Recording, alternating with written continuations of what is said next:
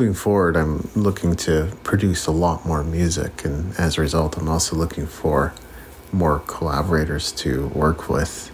I've had the opportunity to meet quite a few people, whether it's through the 2-year intensive leadership program that I've been taking or in the communities that I interact and engage with. It's not necessarily that I need collaborators, more so that I see opportunities. As I look to collaborate with others, I recognize that they might have access to an audience or a fan base that I don't have. I am often limited, and artists in general are often limited to their immediate vicinity. Even though we do live in the internet age or the digital age, and you can market to just about anyone across the world, reality is you're better off kind of starting where you are and finding your audience there. Because really the only people who reliably come to your shows and buy your merch and become long-term fans are the people you've met.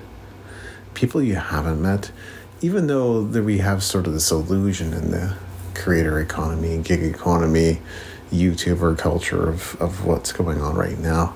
A lot of people are just subscribing for superficial reasons to some of their favorite YouTubers and aren't necessarily there to buy things from them, and you think about OnlyFans or Patreon or some of these other private subscriptions that have popped up. Like, yes, there are definitely people who care, but if you kind of dig beneath the surface, you realize pretty quickly that a lot of these subscriptions happen for very superficial reasons, right? It's like if there's a YouTube model, she's wearing more revealing outfits in her OnlyFans subscriptions, then people just subscribe to that because they want the extra content. Maybe it's a cynical point of view, but I don't think it is. I've just seen this whole thing repeat and play out over and over again because I've been a part of so many communities. What we've primarily seen is you might attract the occasional person who is maybe just part of the broader artistic community that you don't know that pops up at events here and there. But for the most part, the audiences that tend to pack out at live events tend to be people that you know or people that are in that extended network. Maybe, for example, if it's like the jazz community, then one of your hosts or somebody knows a bunch of musicians in the jazz community, and everyone else in the jazz community, which you may not know, is naturally drawn because of the other people that are showing up or the performers that are showing up to be a part of the event. I played in churches years ago, and there was sort of a passing of torch of sorts. I had Daniel Guy Martin on my first podcast, Dogcast Music Entrepreneurship, many years back, and he was the one that I saw on stage at that church. He was kind of the lead guitarist and played a pretty pivotal role on the worship team as well. Well, he passed the torch to me, but he told me, he was clear about this, that I would reach different people than he would be able to reach through that same platform, and I think he turned out to be absolutely right. And so it is. Like, when bands collaborate, people aren't always drawn to the same person. There might be something about the band, like in Van Halen, people were pretty naturally drawn towards Eddie Van Halen because of his extraordinary playing. And really his giddiness, like his childlike giddiness on stage, is often unmatched by guitarists in the same time. People also know David Lee Roth and they know Sammy Hagar, but outside of that, they might not necessarily be able to name the other band members. I can, of course, and I would say anyone who likes Van Halen probably can, but I think you get what I'm trying to say here is that you're just naturally drawn to different personalities and different acts. So therein lies one of the benefits of collaboration. You yourself are going to attract some people through your platform, but when you're working with others, especially people who are in distant geographical locations, you're going to attract, or they're going to attract, a different audience, and that convergence is where your total audience lives. So far, for me, these collaborations haven't quite panned out. I think there's sort of a timing for everything, and the right timing isn't necessarily the moment you think, oh, it would be such a cool thing to be able to collaborate with this other person. That may not be the perfect timing. Even if it is for you, it may not be for the other artist or the other person that you're thinking about working with. But I have to say, like, there definitely are some commonalities, shall we say, of people who really generally don't make the cut. Now, I don't mean to be mean towards anyone. Some of the people that I've thought about collaborating with, they've been super busy with other projects, so it simply wasn't the right timing at all. Whereas others, the opportunity was right in front of their face, but for some reason they kind of just dropped off the map and weren't in communication.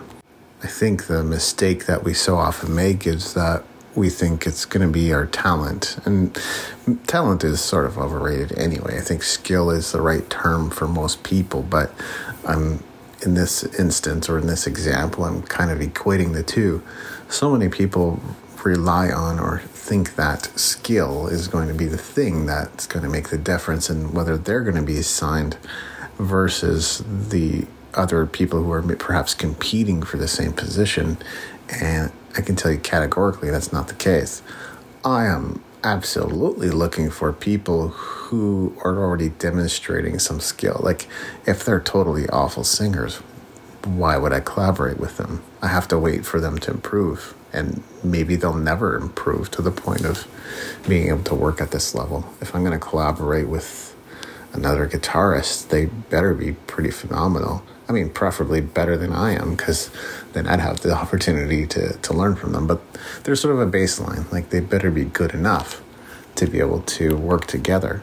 But talent or skill alone just isn't it. I'm not saying it's not important. Like I said, it does play a role, but it's not the key factor. I think the key factor in all this and having a collaboration work is somebody who is responsible. That's the big one. If they can show up, if they can stay in communication, if they can commit to some weekly jam or recording session, if they're able to follow through on what they said they're going to do, I think it's really all about mindset and attitude, isn't it? If they can do all those things, I can tell with a fair degree of certainty that that collaboration is going to pan out. And especially if there isn't any major pressure on it. If we're just talking an EP and a few shows, I think anybody with that right attitude is going to pull through. Meanwhile, someone who maybe has more experience or talent and is demonstrating that side of things, but doesn't have the right attitude and doesn't show up and doesn't stay in communication and doesn't follow through, just doesn't have much of a chance compared to someone who is ready to get going, who's hungry for it. I don't know. I think it seems obvious, and yet a lot of artists just don't get this, that they need to look at themselves. Like, how reliable are they? Can they be counted on? Do they show up early? With what kind of attitude? Are they ready to start working when they do show up? Or do they go on and on about their day and how bad it was? You know, it's really a cliche to say you got to be a good hang, but that's a part of it for sure. So maybe you thought other people were being unfair and passing you up for a gig and never telling you why. Well, this could be it. It could be that you're not responsible. You're not reliable. You're not showing up when you're expected to show up. You're not working when you're supposed to be working. Skill can definitely be taught, even if it takes a long time. But the thing that typically can't be taught is being an adult, being responsible, being reliable, having the right attitude. I can't sit there and coach anyone to have that. And I think that's a prerequisite. So I don't really mourn any collaborations that haven't happened yet because of timing. I assume that at some point they will happen at the right time. But I think in an instance where talent or skill is up against the right attitude is pretty much going to win every single time. No one wants to work with someone that's flaky and can't be counted on.